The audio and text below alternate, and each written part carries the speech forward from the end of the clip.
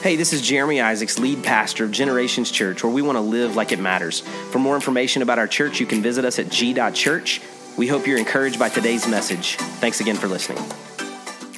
But to me, songs are one of the things that connect us through tradition from one generation to the next. That's really what traditions are. They're just things that we do in families, in friend groups, that allow for us to connect from one generation to the next. And I think about the traditions of my family. They're probably similar to some of you, maybe not exactly the same for others. But I remember when I was a little kid, the things that we would do around Christmas time and so many different things that included. But one of the things was the singing of songs. I remember my mom's family, we would go to visit them, and they're all really musical. They write music and play all kinds of instruments. And so when we would sing around the piano there in my grandparents' house, it sounded a lot like that right there. Just a lot of harmonies and just singing, and it was beautiful. And so I still hear the sound of some of those songs in my ears and in my mind as I think back and reflect back with memories of those times. And then we would travel over to my dad's side of the family, and they too had some musical talent. They would sing, and my grandfather would usually play the guitar at least for one or two songs, and we would sing Silent Night and Away in a Manger and Oh Come All Ye Faithful. And my brother and I got a little older. My brother started playing the guitar before I started playing the guitar, and so then he would start to play my grandfather's old guitar as we would sing these songs together, and it was tradition.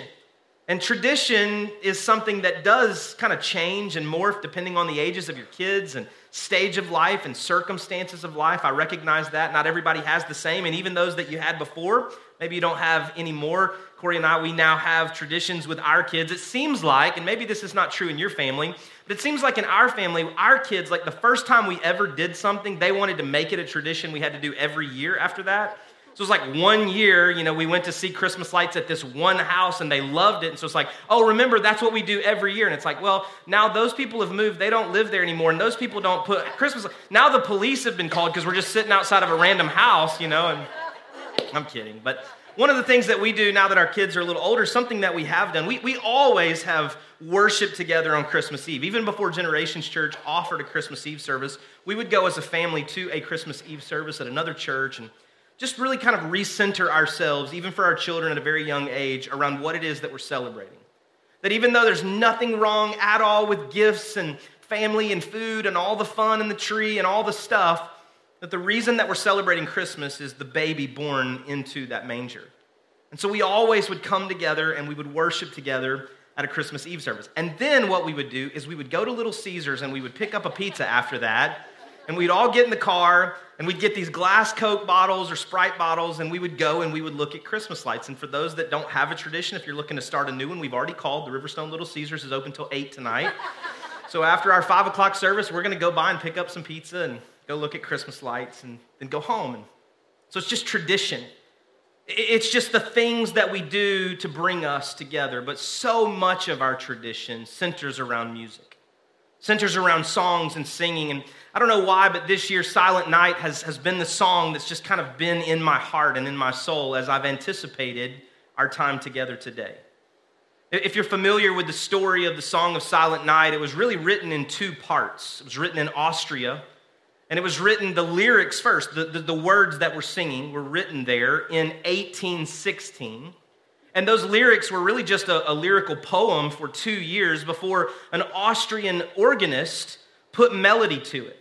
He actually took the lyrics that had been written and he put music to those lyrics and made a song. But the first time that it was ever sung publicly was at a cathedral on Christmas Eve in the Christmas Eve of 1818 when that organist didn't play the organ, he played the guitar and he sang the words that we've sung together today of Silent Night. And I think about that song and I think about the words of that song and I think about how that song connects us back to the events of the scripture and how those events unfolded in the words that we just heard. That was another tradition in our family. My grandfather would take a big Bible that was probably 2 or 3 times the size of this Bible, and he'd lay it on his lap, and he would move up to the edge of the seat of his recliner, and he would read to us the Christmas story from Luke chapter 2. And so if we think about the words that are taking place there on that silent night, it's a powerful picture. And my hope is that our familiarity with the story doesn't rob us of the meaning of the story and the events that took place on that hillside that night for those shepherds. because it was a silent night. Now, I don't go camping a lot. Maybe some of you are big campers, and I think even on those silent nights out in the countryside, there's still some noise. There's some chirping and some ruffling of the feathers and of the leaves, and you're trying to figure out, like, does that sound dangerous? Do I need to go get into my car? Or you're trying to figure, but those shepherds, they would have been familiar with all the noises. And even with those sounds, it truly was a silent night. Beyond just the few times I've been camping and heard some noise, I've also had some noisy nights. Anybody ever had some really noisy nights in your life? Yeah, I have. I remember when my brother and I were growing up. I've got one brother, he's a little over 2 years younger than me. And so when we were growing up, one of the things that we liked to do once we got a little older is we liked to try to what we called pull an all-nighter, where we tried to show how big and tough we were by staying up all night. And really one of the only ways that you could pull an all-nighter was to keep a lot of noise going, because if it got quiet and you got still, you got sleepy and you fell asleep. And one of the worst things that could happen is you're the first one to fall asleep when you're trying to pull an all-nighter. And so we had to keep it really noisy, and we had to stay active, and that was a noisy kind of night. But I also remember when Corey and I had kids, it seems like little babies and toddlers, infants, they wait until you get good and asleep, and then they start making a lot of noise, right? It's the noisy nights of that season of time. I remember one time when our kids were a little older, they had now preschool, grade school age, and I remember, one of them got like the stomach bug, which I just think is like the worst thing that could possibly happen to you. And then the second one that same night got the stomach bug. And then the third one got the stomach bug, same night. And then the fourth one when the fourth one threw up, I said to Corey, I was like, I'm going to a hotel. I'll see you tomorrow. And she said, if you leave this house, don't come back. That was a noisy night. But there have also been some silent nights. Nights where you just kind of laid awake thinking, trying to process the emotion of maybe something that's overwhelming you, trying to determine how or what or why how you're going to make it out of whatever it is that you're walking through. There's some circumstances that seem beyond your control and you're just not sure how you're going to make it. And when I think about the silent night of the shepherds, I actually think it's amazing that the heavens opened and the angel declares that we didn't have to be afraid, they didn't have to be afraid. That there was good news of great joy for all the people. That unto them, unto us now, a Savior had been born. And that would have been powerful in and of itself, except that it wasn't just a silent night, it had been a silent season. Because before the angel declared that good news to the shepherds, it had been 300 years since God had spoken to his people. You can go all the way back to the Old Testament, and I love the way that the Bible is constructed. In fact, what we're going to do as a church family is we're going to read the Bible through in 2024 together. Beginning next week, you're going to get a reading guide, and we're going to start on January the 1st, and we're going to make it as easy for you as we can. You can read the Bible through in 12 minutes a day. And I think most of us have at least 12 minutes a day that we've been doing other stuff, filling our time, that we could just read the Bible. And so we're going to commit to do that together. And I've told our staff, I'd love for 150 people or more in our church family to read the Bible cover to cover. I believe it will impact you in ways you cannot even imagine. So we're going to do that because I love the way the Bible is constructed. And so when I think about that and I kind of look from the angel in Luke chapter 1 and in Luke chapter 2 speaking to God's people, and you go all the way back to the Old Testament, in the way that it's constructed, the book of Nehemiah is actually the last events of the Old Testament, but the major and minor prophets of the Old Testament are laid out after some of the story pieces. And so the book of Malachi actually records for us the last spoken words of God to his people through the prophet. It says this in Malachi chapter 4, verses 5 and 6. It says, "See, I will send the prophet Elijah to you before that great and dreadful day of the Lord comes. And he will turn the hearts of the parents to their children and the hearts of the children to their parents, or else I will come and strike the land with total destruction." Aren't you glad you came for that today? Merry Christmas. But you have these words that are spoken. And again, just the beauty, the richness of Scripture. Earlier in Malachi chapter 4, it speaks of Moses and the law. And now we have the prophet Elijah that's being declared that he would come. And so that's really important because Moses and the law really signify or indicate the beginning portions of the Old Testament. The prophet Elijah is really a figurative, he's a real person, but he's a figurative piece to kind of represent the prophets of the Old Testament. And so we see that these two individuals, they met with God individually, Moses in Exodus chapter 3 and Elijah in 1 Kings chapter 19 on Mount Sinai. And then when Jesus went up to the Mount of Transfiguration in the Gospels, we see that Moses and Elijah appeared there at the Mount of Transfiguration. So there's this beautiful picture of kind of all of Scripture coming together here in Malachi chapter 4. And the words that are spoken here is like, hey, the prophet Elijah is coming, and that's important because he's going to be the remedy to the destruction that is imminent for all of humanity. He remedies that situation, and he turns the heart of the fathers to their children, and the heart of the children to their fathers. There's this coming prophet, Elijah. In Matthew chapter 16, Jesus asked the disciples, he said, hey, who do people say that I am? Like, what's my reputation around town? And Peter, who was often the first one to speak up, he's the first guy to respond. And he says, well, some say that you're John the Baptist, and others say that you're the prophet Elijah.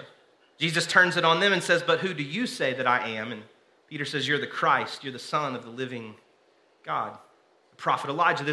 People were trying to figure out, like, who is Jesus, and what do we think he is, and who do we think he is? He's a prophet. Maybe he's the reincarnation of one of the Old Testament prophets. And so you have this Malachi passage that says, hey, there is a coming prophet, there is a coming solution to the pending destruction.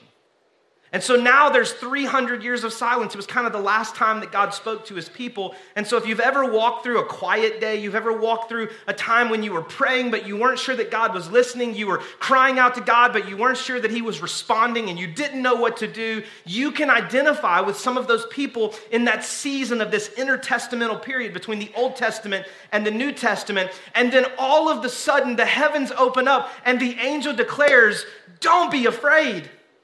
Don't be afraid of destruction. Don't be afraid of bad things. Don't be afraid of all the things that you can't understand and the uncertainty and the anxiety that's coming. Don't be afraid. I've got good news. You want some good news? Yeah. You can have joy. You can have joy. You can be filled with hope, even in the midst of circumstances that you may not fully understand.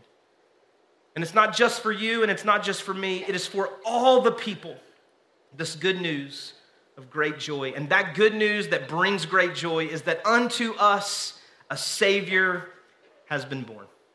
And I'm so thankful for the message of Christmas that unto us a Savior has been born, and that after this silent night and this silent season, that the voice of God spoke again.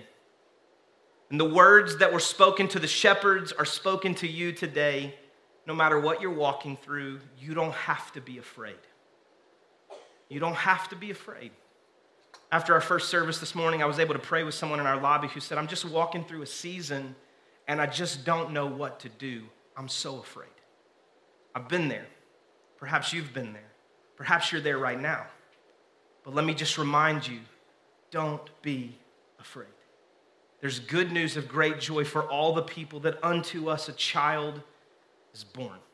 And his name shall be called Jesus, right? He's Emmanuel. He is God with us. He is with you even in the midst of your uncertainty, even in the midst of not knowing what to do or how to do it. He's with you in every single season of your life.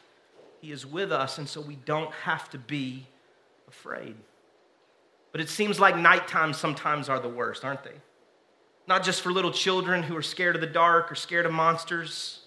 Nighttime seems to be the time that our minds race. The noise of this world seems to be kind of farther away from our ears and farther away from our hearts, and we're left to our own thoughts, and the darkness of the night tends to play tricks on us.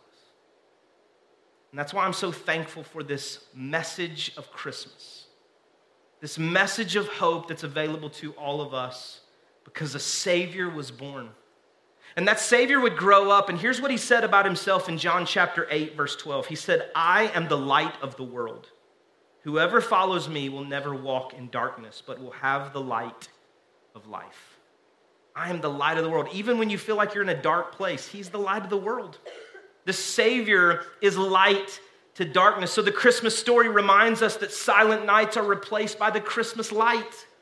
That you and I don't have to be afraid of dark nights anymore because of the light Christmas.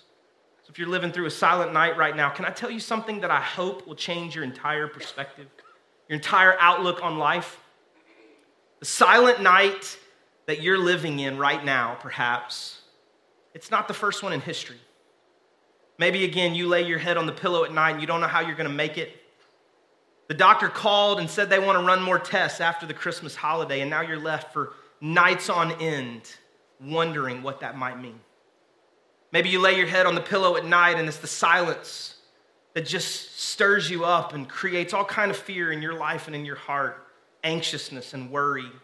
Because you know the bills that are due. You know you've worked all the overtime you can. You've applied at every job you possibly could, and you just don't know where provision's going to come from. And it just leaves you in the silence of the night wondering what's going to happen.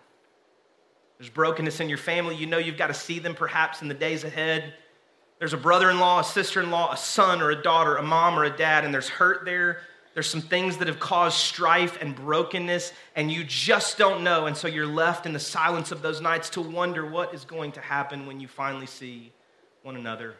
Again, it's those silent nights. You're not the only one that's ever walked through days like that. You're not the only one that's ever lived through nights like that. You're not the only one that's ever cried yourself to sleep at night in moments like that. And here's the great reminder too. The shepherds on that silent night, that wasn't the first silent night. It wasn't the first dark night in history either. Genesis chapter 1, verses 2 through 5 says this: Now the earth was formless and empty. Darkness was over the surface of the deep, and the Spirit of God was hovering over the waters. And God said, Let there be light, and there was light. God saw the light was good, and he separated the light from the darkness, and God called the light day, and the darkness he called night. And there was evening, and there was morning, the first day. I think one of the most beautiful things about Scripture is that the very first sound recorded in the Bible was the voice of God speaking light into darkness. The very first sound that is recorded in Scripture is God's voice. And so wherever you find yourself today, in the silent night, in the darkness that you're walking through, God's voice can come in and change your circumstances in a split second. He can speak into those circumstances and change what you're walking through. So if you find yourself there today, take comfort in knowing that God is with you, Emmanuel. It's not just a Christmas story, it is the great hope for humanity. That the message of the angel was that you don't have to be afraid, and there's good news, and the Savior that was born is with you. Night becomes light at the sound of his voice. Night becomes light at the sound of his voice. Darkness is a real thing. It's a real thing. And so if you find yourself there today, I'm so sorry. But you know what else is real? The light of the world. No matter how dark the night is, it won't be night forever. The psalmist says it this way in Psalm 30, verse 5. Weeping may last for the night, but joy comes in the morning. You don't have to stay in darkness. You don't have to stay in weeping. Because of Christmas, we have hope. Because of Christmas, we have joy. For every single one of us. My pastor used to say it this way: Christ followers should be the most hope-filled people on the planet. Like, it should change our perspective. I know that you've walked a rough road perhaps, or maybe you find yourself in a really great season, but the light of the world, the hope of Jesus Christ, the joy that's available to us should come out of who we are and shine into the darkest places of this world. That's the message of Christmas, that all of us get to take part in the story of Christmas and shine the light to those who are in need. And that's my hope for you this Christmas season. My hope for you is that even if you've walked through or are walking through some silent nights and some dark places, that the light of the world would shine into your heart, change your circumstances, fill you with hope, fill you with joy, and that the words of God, his word that he gives to us through the Scriptures, the community of faith and the fellowship of believers, the family that you can be a part of here at Generations Church, that you would be encouraged and strengthened to know you don't have to walk by yourself. And there may be moments where you are the one strengthening somebody else. And there also may be moments when you are strengthened by someone else. So I'm so thankful that you would come and to be a part of this Christmas Eve gathering. But my hope is that we would take the spirit of Christmas with us as we leave this place. And that beyond the gifts and beyond the things, that we would experience the true hope and joy that's available to all of us in this Christmas season. Here's how I want us to close part of our time together. We've still got one or two other things we're going to do. I'm just going to ask you to bow your head right where you're at. Nobody's looking around. Just a moment of reflection. If you would say to me, Jeremy, for me, I know I am not in a relationship with Jesus Christ. I know that I'm a sinner in need of a Savior. I need him to forgive my sins and to be my Lord. If that's you today, we want you to give you the opportunity to respond to the incredible good news of the gospel of Jesus Christ. I'm just going to ask you to lift your hand right where you are. I want to pray for you. Thank you so much. Anybody else? Thank you so much. And now if you would say, Jeremy, for me, I just got some dark places in my life, dark places in my family. I'm walking through some silent night kind of season. And I just need the hope that you're describing. I just need the light to shine into those dark places. If that's you, I want to pray for you. Would you lift your hand right where you're at? Thank you so much. There's a lot of us today. Let's pray together. God, we thank you today. We thank you for who you are. We thank you for Christmas. We thank you for the Savior that came in the form of a baby. So God, today we pray for every single person that's lifted their hand to acknowledge their need for you to be the Lord and Savior of their life. God, would you save them, forgive them of their sins, and be their Lord? And if that's you today and you lifted your hand with every other head bowed, I'm just going to encourage you, just pray that prayer to God. Just say, God, be my Lord, forgive my sins. Once you confess with your mouth and you believe in your heart that Jesus Christ is Lord, that's enough. And we celebrate with heaven now for the decision that you're making. And God, I pray now for every person that's acknowledged there's just some dark places in their life and in their heart, circumstances in their family perhaps. Lord, would you just be the light of their life? God, would they experience hope and joy again? God, would you do what only you can do and change that circumstance? Be present. Let them feel your presence in this Christmas season. And God, we thank you in advance for what you will do. In Jesus' name we pray. Amen. Thanks again for listening. If today's message was an encouragement to you, we invite you to share it with your friends and family. Maybe subscribe, rate, and review the podcast. It just helps us spread the word about what God's doing here at Generations Church. For more information about the church, visit us at g.church. Have a great day, and God bless.